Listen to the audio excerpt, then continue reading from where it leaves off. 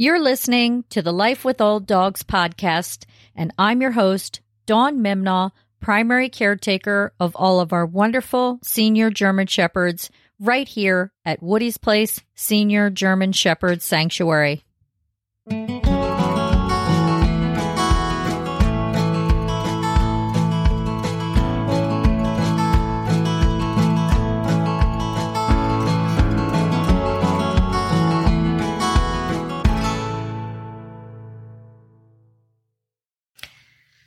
Hey there, and welcome back to the Life with Old Dogs podcast. A few days ago on social media, I had put a poll up on our Instagram and Facebook account asking you to share your experience if you adopted a dog from a rescue. And I'm pleased to say that a whopping 69.1% of you had a positive experience adopting your fur friend from a rescue. So that just makes my heart swell. It really does. Because finding an animal, finding a dog who doesn't have a place to call home and a family to call their own, and taking them into a rescue, giving them what they need, whether it be medical care or behavioral training or just time to find that perfect home and family, and then seeing them go on to live a very fulfilling life is what it's all about. So I'm so glad that a majority of you have had a positive experience and hopefully will do it again if in the future you're looking for another fur friend. Okay. That being said, there were obviously different points of view. I asked for you, let's see, I believe it was comment A, if you had a positive experience, B, if you had a negative experience, C, if you had a neutral experience, and D, if you had a mixed experience. And maybe it wasn't so great, it wasn't so wonderful, but it wasn't so bad either. All right, so 69.1% had a positive experience. Yay! 20.2 of you had a negative experience. 6.4 had a neutral experience. And 4.3 had a mixed experience. All right. So what I'm going to cover today is touching base on it's primarily the 20%. Yeah, it's the rest. It's all the rest. If you're not in the 69.1% category that had a positive experience, this is kind of in regard to negative, neutral, and mixed, and why I don't know your experience, although some of you did list your experiences, even though I had asked not to name names of rescues or get into details. I've been in rescue for 20 years now, and I've seen and I've heard quite a bit. And from being on both sides of the fence, being on the adopter side of the fence and being the adoptee side of the fence, I can see things from a different point of view than maybe somebody who just happens to be the person who's adopting the dog. All right, so there's two parts to this podcast, but the first one is in regard to factors that may hinder a rescue's ability to find a home for dogs in their care, because you see it all the time. And primarily the biggest one is there's just not enough people looking to adopt, and there's way, way, way too many dogs that need a home. So that's the biggest factor right there. But there are others that, can fall back on the rescue. And there might be reasons why they're not as successful as other rescues in adopting dogs in their care. And I am not throwing any rescue under the bus. I look at other rescues as my colleagues, and I try to be as supportive as possible. That being said, I, have have seen some things over the years and the decades that, make me kind of wonder, maybe, just maybe, if things were done a little bit differently, more dogs in the rescue's care would be finding those perfect homes. So I'm just going to get right into it. And again, no judgment here, none whatsoever. It's just an observation, and I'm sharing that observation with you because this may have been part of the reason why you didn't have such a great experience in the adoption process. All right. First and foremost, there is not one rescue that I am aware of, not one, that isn't struggling financially. Most, of course we have larger rescues. And let me just make one thing clear. I'm not talking about the SPCA or the Humane Society. I'm talking about dog rescues. Most of the time they're run out of somebody's home and they're foster based, and occasionally there may be some sort of a building, but it's typically on somebody's personal property. When I'm talking about rescues, that's what I'm talking about. Funding is extremely, extremely difficult to keep a rescue going. There is only so much donation money. There's so many grants, bequestments, other ways that donations come in, fundraiser events, and every rescue is vying for the same small pool of donation money. So when you're a rescue and you don't have sufficient resources, that is constantly on your mind. It's so stressing. I know from my experience with Woody's Place over the years, it is a nail biter. It will keep you up at night.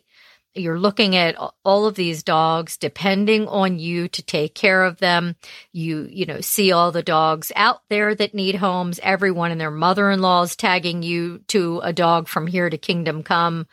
And it is traumatizing. It really is and can be traumatizing to be that person running a rescue, just wondering, how am I going to keep this afloat? How am I going to keep everybody safe? How am I going to keep everybody fed? So when you're coming from a mindset like that, where you're just struggling. You're just struggling. There's hardly any resources. Excuse me. You're not in a position of power, and that you're in crisis mode, and that is just, yeah, like I said, that can be overwhelming and traumatizing, and you personally may not come off in a very positive light because you constantly have this burden, this monkey on your back, in addition to everything else that you're doing, which most people I know who operate a rescue do a large majority of the work themselves. And that's another topic, but we'll get into that. So insufficient resources is definitely a hindrance for a rescue when trying to find successful homes for a dog. And the reason for that is, again, you just may be so preoccupied with where you're going to find money to keep things going that you don't really network as well as you should to place dogs in your care. That this next one kind of goes hand in hand with that, and that is overcrowding and limited space within the rescue, making it difficult to properly care for and showcase dogs available. Again, kind of goes hand in hand with insufficient resources, but overcrowding is a tough one. When you have, let's just say you're a rescue and you're running it out of your home, and your home is only 1,100 square feet, and you have 10 dogs in your care, and then you, for whatever the reason, decide, oh my gosh, I have to take this other dog. And lo and behold, this other dog is pregnant and she gives birth to 13 puppies. And now the dogs in your care, the population just doubled, within a matter of months. Oftentimes you're so busy in the trenches trying to take care of all of these dogs that you don't have time to get the dogs cleaned up and take them to fundraiser events and rescue adopt me events, or get their, great pictures taken and put them on Pet Finder, or, Adopt a Pet, or whatever the case may be. So overcrowding is definitely a hindrance when it comes to finding dogs in your care a good home. And the next one is in a poorly maintained or unattractive rescue environment. So you have insufficient funds, you have overcrowded and limited space, that it's really hard to keep things clean and tidy and smelling fresh, especially if you're doing this mostly by yourself, again, which I know quite a few rescuers end up doing most of the work themselves. Then you have somebody who comes in and they may want to adopt a dog, and they come to your place to see the dog. And, I'm not kidding when I say that I have been in some rescue environments that as soon as you open the door to go inside, it just smells awful. It smells so bad. And that's such a turnoff for someone who may be looking to adopt their next fur friend. Their first thought may be, oh my gosh, these dogs they're not housebroken. I don't want a dog who's not housebroken. Well, that might not be the case. Maybe they are housebroken, but they've held it for so long that they just haven't been able to get outside and relieve themselves. Or maybe it's not the dog you're looking to adopt at all. Maybe there is another dog who's not housebroken, but it's not the one that you're looking to adopt. So, and again, I'm not making excuses for a dirty environment when it comes to running a rescue. There really is no reason to have a dirty environment, but I've been there. When I've had 8 German Shepherds in my care at once, and volunteers that I thought I could depend on don't show up that day, and somebody's had diarrhea, and, I have another dog that's got to get in and out of a wheelchair, and, still 6 others that need to be tended to. I mean, it can get really rough and dicey. But still, that may hinder the rescue's ability to find good homes for dogs in their care. Now, I just mentioned volunteers. And basically, I've just painted a picture of someone running a rescue. And typically, it's women who run dog rescues. And I just painted a picture of her pretty much doing it by herself. And the reason I did that is because I see it time and time again. There are rescues out there that are super, super fortunate to have volunteers, and volunteers come on and they've been there for years and even decades and know all the ins and outs of the organization. And that is fantastic. There are others who have, volunteers that kind of ebbs and flows. And that's what happens with Woody's Place. It ebbs and it flows. There are certain times of year where there are more volunteers. And then during the winter months, it really tapers off because it can be really dicey here in this area driving. We're in a rural area. We're in the Pocono Mountains. Somebody who lives a half hour away and wants to volunteer, it may be snowing where they are, even though it's not here. And then they can't come out that day. And then I've just learned over the years that I need to be able to do everything myself, because I can't always rely on volunteers for one reason or another. And I know plenty of other women who run animal rescues that say the exact same thing.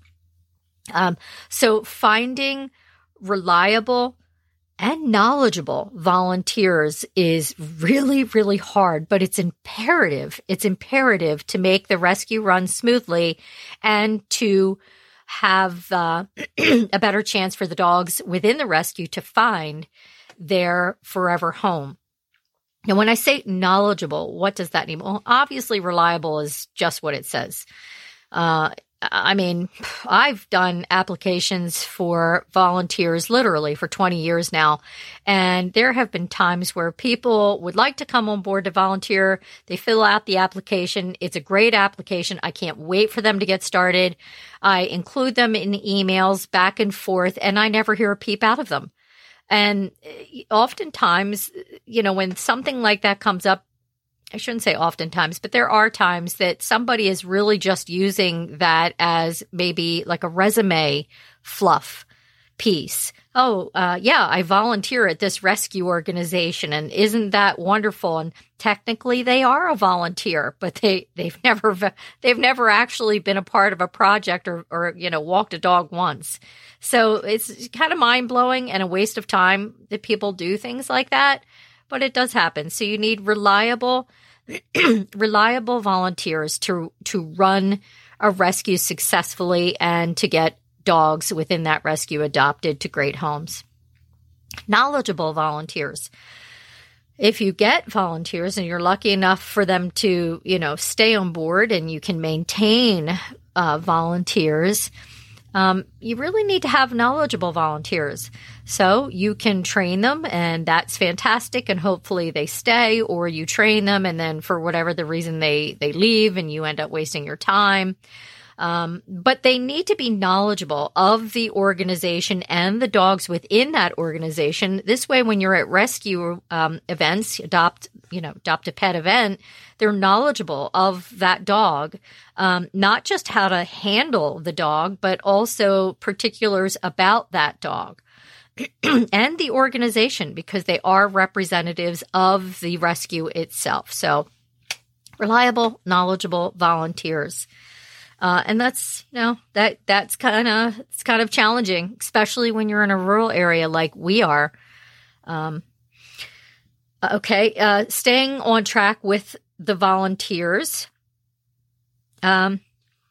Because volunteers ebb and flow, volunteer burnout and rescuer burnout is a big thing.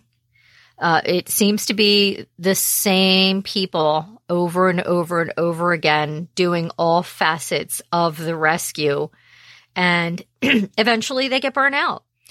And I see this, and I've actually been a participant in this, where I've been emotionally and neurologically dysregulated.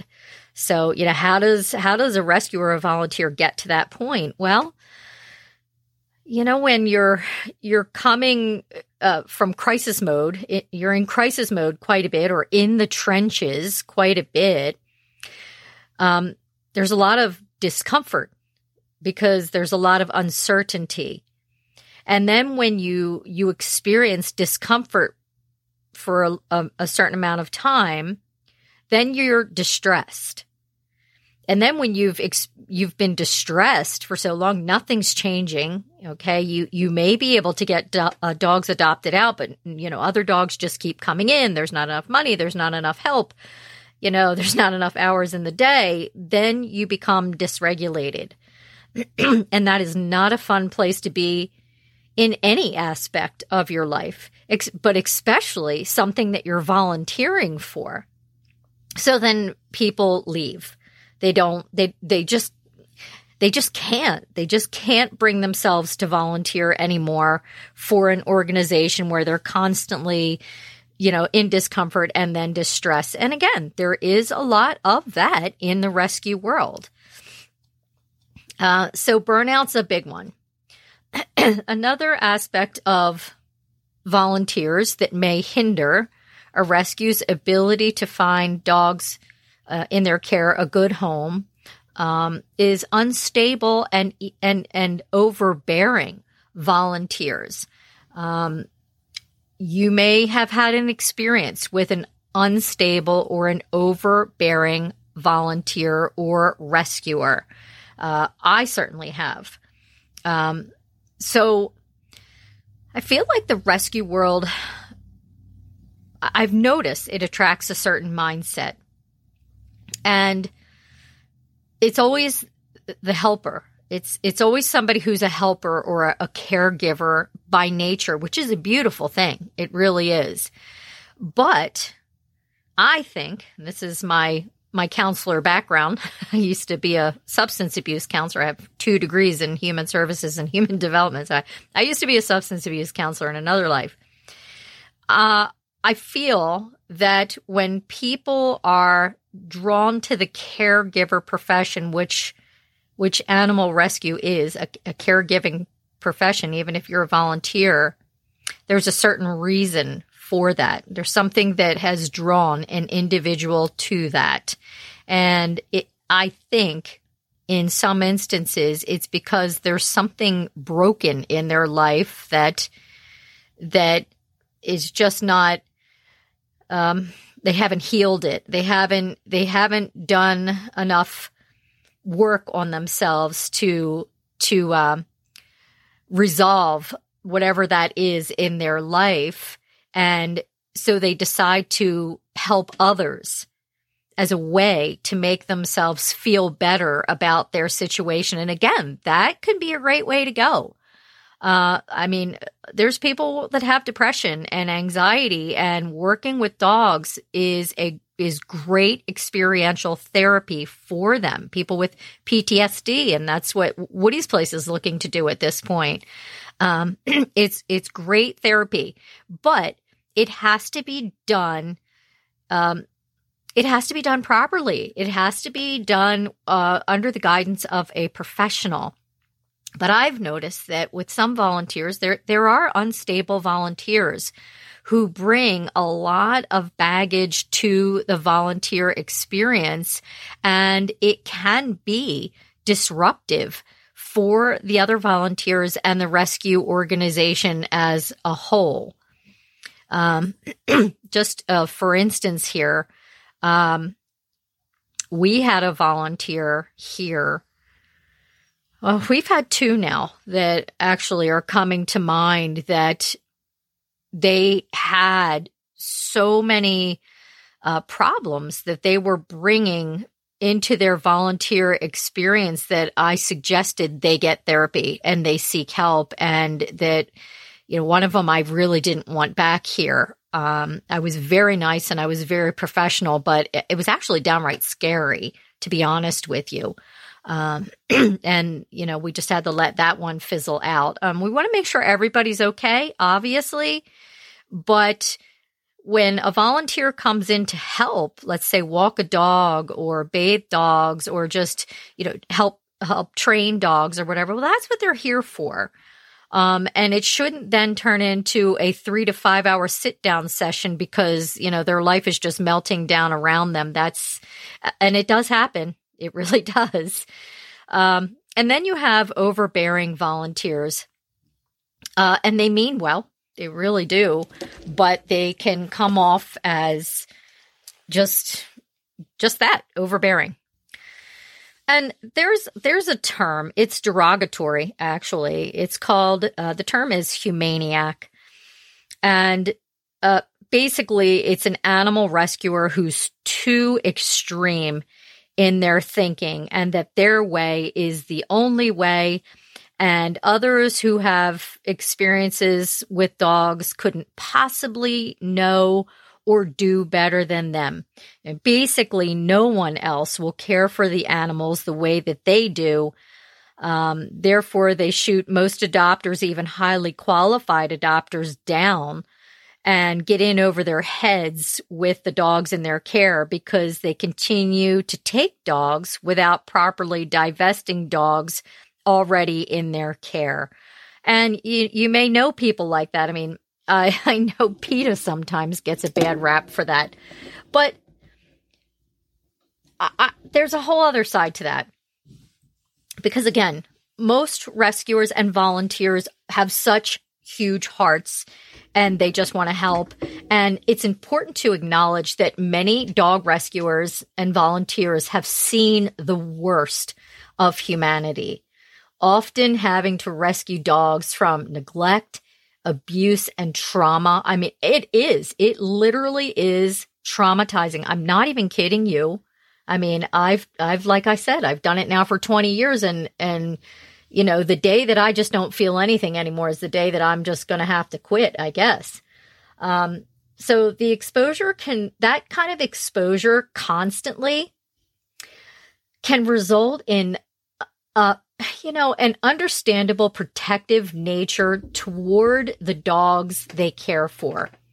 And when potential adopters are perceived not meeting high expectations for the dog care, it can trigger like a defense almost, and sometimes cause the rescuer or volunteer to exhibit confrontational behavior Additionally, the emotional investment, and it is, there's, besides financial and physical, there is an emotional investment that all dog rescuers and volunteers put into each dog's well-being. And that may lead to some rescuers and volunteers to argue fervently with potential adopters who they believe don't fully comprehend what it really means to be responsible for a dog.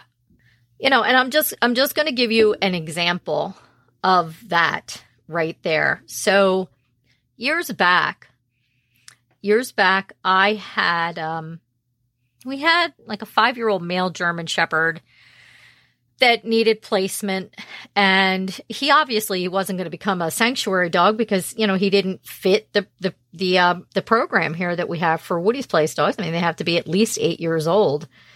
But I agreed to help these people find this dog a home. Actually, it was another rescue, and I did, and I found this great family.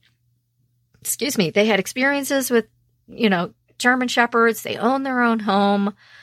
They both worked, but not ridiculous hours. And, their son was a good son. And it just was a perfect fit for this dog that we were trying to find placement for.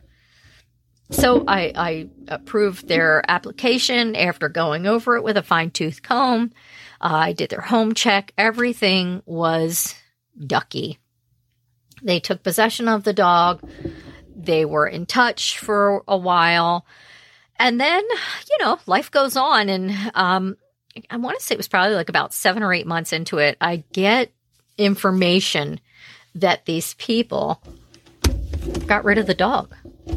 Never mind the fact that they signed an adoption contract with me. In the contract stating that if it didn't work out, that they were to return the dog to Woody's Place. Never mind that. They put the dog on Craigslist, free to good home, and somebody came in, they got the dog. So I was absolutely livid. Now, again, these were great applicants, right? There was a change in lifestyle. I don't know. Somebody was working different shift, and basically someone then was working all day, and, someone was working all night, and they were working really long hours, and the dog spent all this time in a bedroom behind the closed doors, and it was rarely ever outside, and they weren't walking it, and it was becoming destructive, and then the man was, hitting the dog, and it was a long story. It was a long story and just totally shocking to me, because these people had put on, they just seemed like the perfect family. So I found the dog. I found out who they gave the dog to on Craigslist, took possession of the dog, went through the whole vetting process. The people that actually ended up with the dog from Craigslist were just dumbfounded. They were shocked. They had no idea. They just thought, here are these people getting rid of this dog and we want it. And they turned out to be good people and adopted the dog in the proper fashion. But, my whole point to that is, you don't want to walk around as a rescuer or volunteer. You don't want to walk around having negative thoughts or perceiving people in a negative light. You don't want to.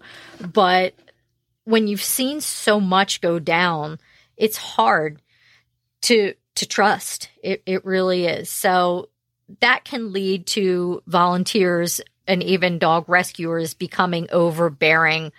And like I said, you may have had experiences that they're the ones that are like word vomiting all over you, not letting you get a word in edgewise. They're talking at you. You may try to offer what experience you have, and they're just, it's not good enough. It's never good enough. So obviously that is going to hinder a rescue's ability to find dogs in their care a good home, because basically they're just chasing everyone away who's coming forward to adopt a dog. And I just wanted to share all that information with you, because if you've been in that situation, I just want to try to give you a behind the scenes look as to why someone may get to that point, why a rescuer or volunteer may get to that point. I'm not saying that behavior like that is right, because it's certainly not right. All I'm saying is that I can see how it happens. And hopefully after hearing that, maybe you can too. All right. Another factor that may hinder a dog's rescue's ability to find dogs a good home is their adoption process and policies. They may be inconsistent, unclear, or the big one, unrealistic. This is another one. Hey, if Woody's Place, not that we don't really adopt out anymore, but there are still times that we help adopt a dog out that never comes here, and we end up finding it home and go through the whole vetting process on behalf of the person who needs to rehome their dog. So our adoption application is 7 pages. And I just want to say right here and now, if, you go to adopt a dog and their application, whether it be paper form, email form, or online, and it's only 5 or 6 questions and they call it good and adopt a dog to you, I'm sorry, not sorry. That is not a rescue I would want to adopt a dog from, because if they're not vetting you, the potential adopter, properly, do you really think they're vetting the dogs properly? And, I would automatically assume if that was me, they probably don't even know anything about this dog that now they're giving me and, is going to end up being my problem. So the fact that applications are long is because, and home checks are another big one, is because the rescue is doing their due diligence to make sure that the adoption leads to a suitable match for everyone, for the dog, for the person adopting, their family. So I applaud any rescue who has a lengthy adoption application and insists on being a home check. And the reason for the home check is the rescue, they have to make sure you are who you say you are and you live where you live. And also, there could be things about your home that maybe you're not noticing. Maybe it didn't, occur to you. I mean, they're not coming in judging you. Maybe some of them are, I don't know. And that might, revert back to the overbearing volunteer or rescuer. But most are coming in doing their due diligence. And again, there may be things that you might not notice. Like, for instance, in the adoption application, they may ask if you have a fenced-in yard. And that's a big one. Most rescues want their potential adopter to have a fenced-in yard, especially, because so many dogs, they can get away, and maybe they don't have proper ID, or might get out and bite somebody. Who knows? Chase a kid down the street on a bike. Who knows? But it's probably a better idea to have a fenced-in yard if you're adopting a dog that you know nothing about right away. So, okay, you put down, I have a fenced-in yard, and they're like, okay, that's great. And you're adopting this beautiful 3-year-old male husky. And they come to your house and they're looking at your house and everything's checking out great. And they're like, okay, want to see the fenced in backyard. And you sure do have a fenced in backyard, but you have a 3-foot fence. Well, that, might be a no. That could, be a reason why the rescue doesn't feel that adopting this 3-year-old male husky is going to now be a good match for you. You live in a community. You got houses all over, little kids running around all over the place, other dogs, smaller dogs, cats, whatnot. I mean, it just may not be a good match after all, simply because the size of your fence. And there are people who become cantankerous over something like that. But, being in rescue myself, I can see why that could be a problem. But again, it could also lead to a rescue not finding homes for their dogs if they're nitpicking. Not talking about a 3-foot fence now. Now they're just nitpicking about different things. You have the fence. It's a great fence. It's a 6-foot fence. But, maybe you have steps in your home and they don't want the dog on the steps or something like that when a 3-year-old husky can plow up and down steps. So yeah, that would be something that would be a little much. All right. Let's see. All right, then you have the flip side of that. And I kind of touched base on it a minute or two ago. Then there's lack of a thorough screening process for potential adopters, which could lead to a mismatch.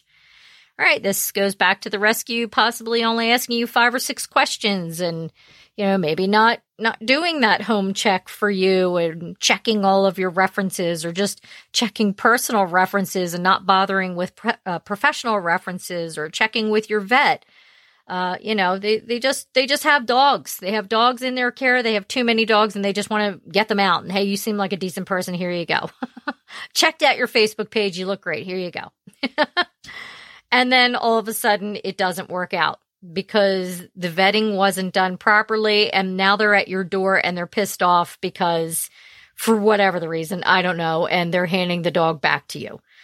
And that's, unfortunate for the dog because now it's a boomerang dog and it's confused and it doesn't understand what happened. Maybe it was a dog that wasn't good with cats and came into your home and you have cats and you said you had cats and the, dog rescuer volunteers like, oh yeah, he's good with cats when he really wasn't good with cats. And now the dog is back and confused and, you have one more mouth to feed. So lack of thorough screening process is another reason why a rescue may not find homes for their dogs. And the last one is, and it's certainly not the last one, but it's just the last on my list here, is limiting networking with other rescues and organizations. So when you are a dog rescuer, it's really important to have networking abilities with other rescuers, rescues, and at the very least, your local animal shelter. Not only is it important for them to recognize you to recognize them, you're there to help them, but they're also there to help and support you as well. Maybe, just maybe you have a dog in your care that's not working out so well for you. I'm sorry, not working out. It's not that it's not working out well for you, but you can't find a home for, and you pick up the phone or email, email's the bigger thing in rescue, and you reach out to XYZ Rescue and PDQ Rescue and send this picture of the dog and all the information about the dog and say, hey, he's been in our care now for 24 months, just can't find this great boy a home, through no fault of his own. Do you have maybe any potential adopters that he may be a suit for? So that's how it works. And they may have the perfect adopter for that dog. So it's really important to network with other rescues. And if a rescuer or rescue is not networking, that could definitely limit their ability to find their dogs a good home. I'm sorry, that was not the last one. This is the last one right here. I just turned the page and realized I had one more. Inadequate marketing and promoting efforts to showcase available dogs to potential adopters. So limited outreach to locals in the community, potential adopters. This includes social media presence and engagement, fundraiser events, again, Adopt Me events. Even if it's your own, being able to create your own event and have people come to see your dogs. That's another reason why. And this it's kind of like a big vicious cycle. This could go back to just not having enough help and not having enough hours in the day. And one person's basically doing everything within the rescue. Could also be, I've seen this a time or two as well, that you have some folks here in rescue. I mean, we're all getting older. Geez, I feel ancient some days, but you have some that they're up there in years and they're all they don't really know how to work their smartphone or, use a camera properly. And then, okay, well, now I took a good picture. It's not the best picture, but I took a picture. I don't know how to put this on Pet Finder or Facebook, or I don't know how to share this with other people and text it and stuff like that. So, if they don't have time or that they don't have the know-how, They don't have volunteers to help. Well, how are people supposed to know that the rescue has these wonderful dogs available for adoption? So that, right, they are the ways right there, the factors that I came up with. And again, there are others that may hinder a rescue's success in finding homes for their dogs. Okay, so that's all well and good. But what about you? So you're an adopter, and you want to adopt a dog. You're on the hunt. You're in a point in your life where you are ready to bring a dog into your life, a lovable companion, and you're all excited. And so how do you go about identifying a reputable rescue organization to help you select that perfect dog for you, your family, and your lifestyle? That's a good question, and you should be asking yourself that if you're on the hunt to adopt your next fur friend. I mean, what I see is people just kind of they decide this is what they're going to do, and they immediately go online.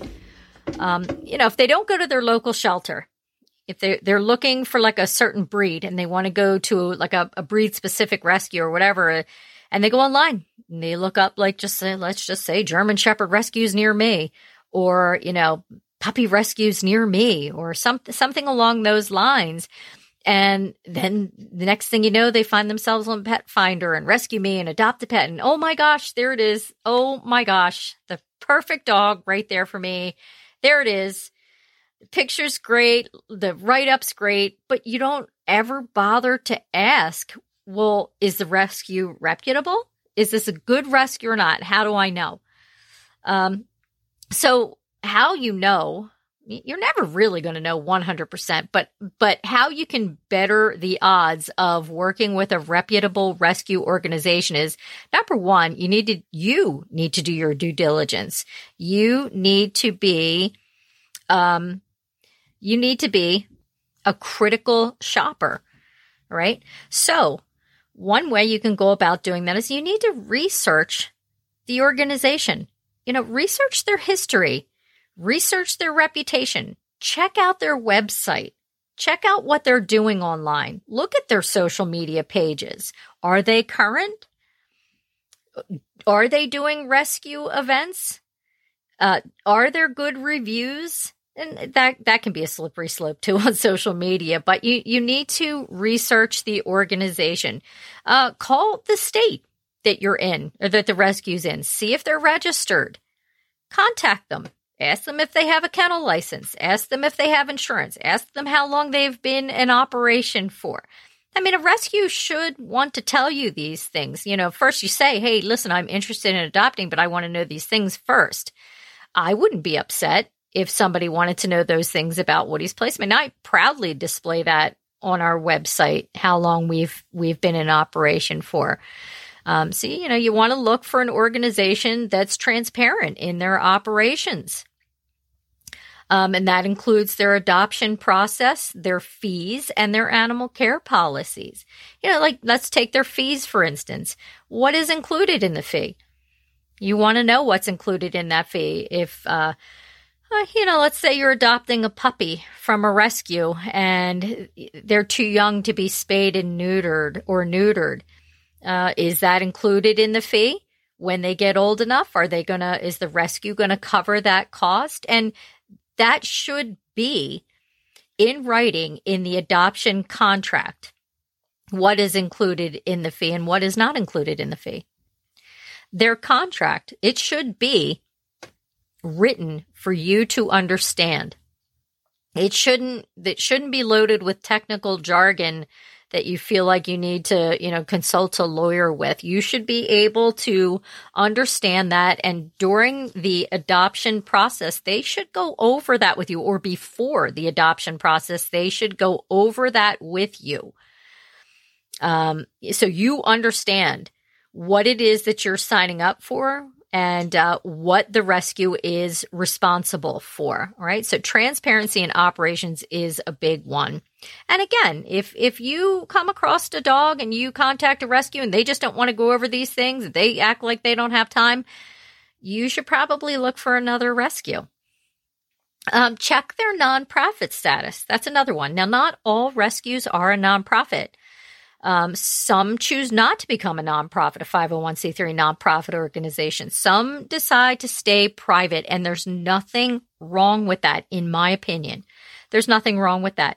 Maybe they just don't want to deal with a board of directors. Maybe they have enough money that they're funding it themselves. I know a rescue like that, and they do a great job, a wonderful job. Now, does it limit them from getting grants and allowing donors to use their donation as a tax write-off? 100%. But that doesn't make them a bad rescue. They're a great rescue.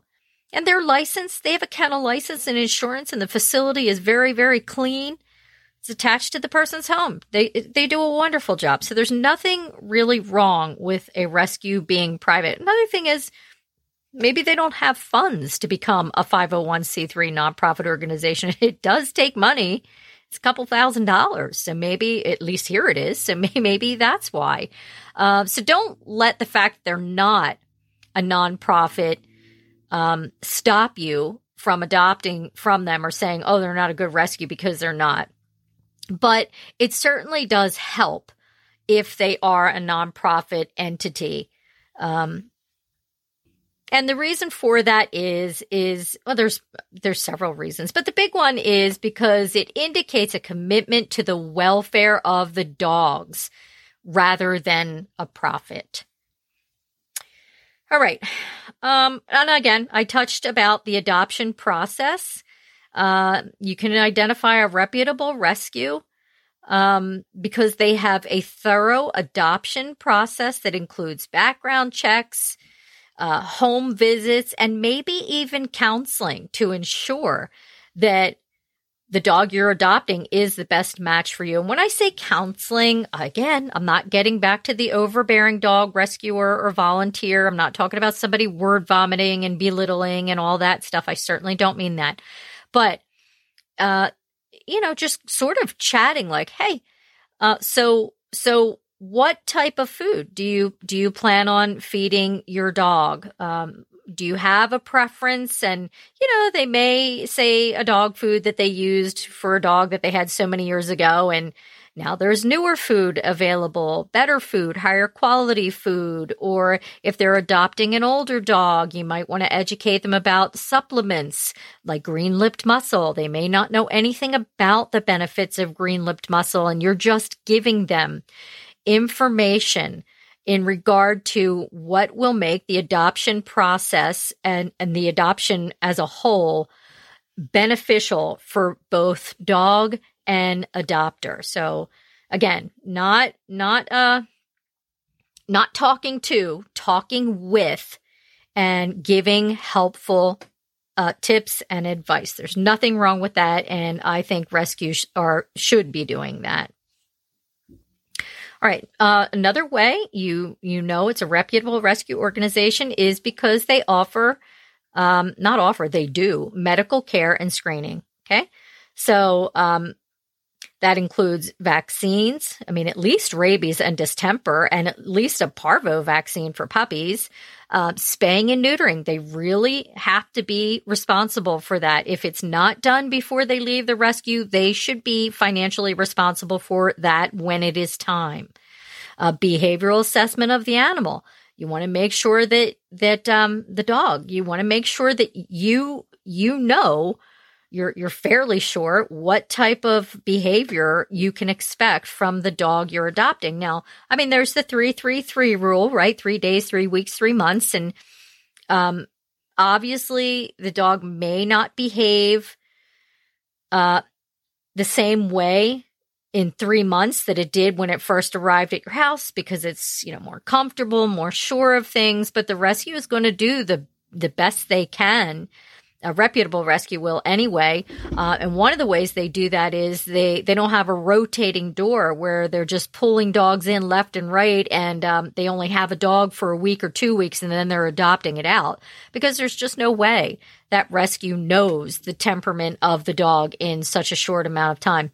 There was another rescue decades ago that I used to volunteer for, and they had a policy in place, and I loved it. I thought it was absolutely fantastic, where when a dog came in, that dog was not allowed to be adopted out for at least a month. Really, it was like 6 weeks, but I believe at least a month, because they wanted to really have a good assessment, a good behavioral assessment on the dog. And I just thought that was a great idea. So anyway, yeah, you want to make sure that, again, the medical care and behavior screening has been done, and you're fairly certain that you know the medical level and behavioral behavior of the dog that you're getting.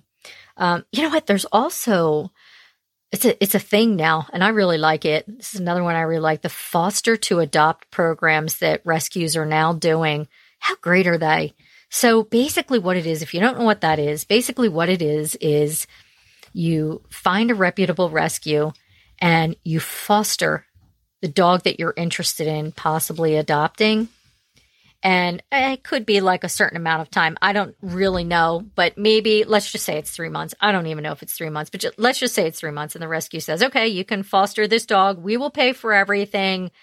But if you want to adopt, it has to be done within, a certain amount of time, because obviously the rescue doesn't have the ability to keep paying for the dog. So foster to adopt, you really get to learn what the dog is like under, no real obligation. And then if it doesn't work, you decide, okay, this isn't going to work. I'm not going to adopt this dog. But if it does work, then the dog gets to stay. You get to adopt, and the rescue gets another dog in a wonderful home. So foster to adopt programs. If I was somebody and I was looking to adopt a dog, I would definitely hook up with a reputable rescue organization who does the foster to adopt program. Okay, and you also want to look at reviews and testimonials. And again, social media can be such a slippery slope when it comes to stuff like that. Obviously, there's people there leaving good reviews, good testimonials, but then you always get those armchair warriors that, whatever, maybe something happened and they're just making this giant deal out of it, and it's their side of the story, and, that's it, and they're there just to slander and disparage in the whole 9 yards, and it can just get really ugly. And I'm sure if you're on social media, you've seen it and you know what I'm talking about. And I don't know. Does somebody on the other end deserve that? Maybe. I have no idea. But I'd be willing to bet that a large majority don't. For instance, and I have not named any names throughout this podcast, and I refuse to. I have a friend who has a magnificent rescue, a colleague, I should say, magnificent rescue, been around for decades. This person is a pillar in society, oodles of integrity, tons of know-how when it comes to the particular breed that they serve, extremely well-connected, very level-headed, runs just a tip-top operation. But if you go and you look up this particular organization online, you will see some bad reviews. First of all, there's a lot of reviews. There's a whole lot of reviews, right? And that's a great thing. And most of them are fantastic. But of course, there are some bad reviews. I mean, you got to take the good with the bad no matter what. And I've read through some of those reviews, and just knowing this person like I know this person and this organization, there's just no way some of these things are true. Maybe there is some hint of truth there, but it's been embellished for sure. So know that happens, right? Know that happens. There are other ways to go about finding a reputable rescue than Facebook or Instagram or whatever. there are, you can contact, find out who the rescue's veterinarian is and contact them and ask them about their working experience with the rescue. Would they recommend adopting a dog from there? That's a great way to go. You can contact the local humane officer or dog warden in the area and ask them about the rescue. Ask if there's been any incidents or, if they know of the rescue, would they recommend adopting a dog from there? And if, you don't want to do that, there's third-party websites online. One is fantastic. It's called guidestar.com. Now, the caveat here is the dog rescue has to sign up for these third-party websites. So you might not be able to find their information there, which still doesn't make them a bad rescue, but it is good for rescues to be listed on these third-party websites. So we are listed on one called guidestar.org. And again, it's third-party, and somebody can go on there and give their testimony about Woody's Place, but they have to say who they are and how they're affiliated. They can't leave it anonymous. They have to say who they are and how they're affiliated. And they have to go through, it's a pretty decent process just to be able to leave a testimony. So when I say who they are, they have to say, I'm a volunteer, I'm a donor, I'm a board member. They have to say how they're affiliated. And I mean, I've gone on there and I know who the people are leaving these reviews because I recognize their name and how they're affiliated with us. Now, that's not to say that somebody might not sneak on there and, do something seedy, but it hasn't happened to us, and we've been on there a really long time. So guidestar.org, that's another way to check and make sure that the rescue is reputable. And there are other websites that you can go on, even the Better Business Bureau. But definitely check and make sure that they're registered with your state. They should be. Even if they're a private rescue, they should be registered with your state. All right, folks. I'm gonna include a little graphic, some little graphic or whatever to make sure that these tips are visible for you and easily comprehensible for you. In the event that you're looking for a reputable rescue organization, you have this information to go by. And you can always contact us at Woody's Place if they're here in Pennsylvania or New York or Northern Jersey. And, we might be able to give you a reference too. We are always, always, always about helping our colleagues in rescue. I've often said this before. I've seen people come into the rescue world and they view it as a competition. It is not a competition. We should all be here supporting one another. This is another reason why I decided to, talk a little bit about factors that may hinder a rescue from successfully finding homes for their dogs. I understand, that many people have their experiences. Like I said, most are positive, some are negative, neutral, mixed, and you have your reasons for giving those reviews. I get that, but I wanted to just elaborate a little bit on what it's like to be the rescue on the other side and reasons for why something may have gone down the way that it was, just to give you a better understanding. Again, may not be what happened at all, but I'm just trying to help out my fellow rescuers. All right, folks, until next time, be well.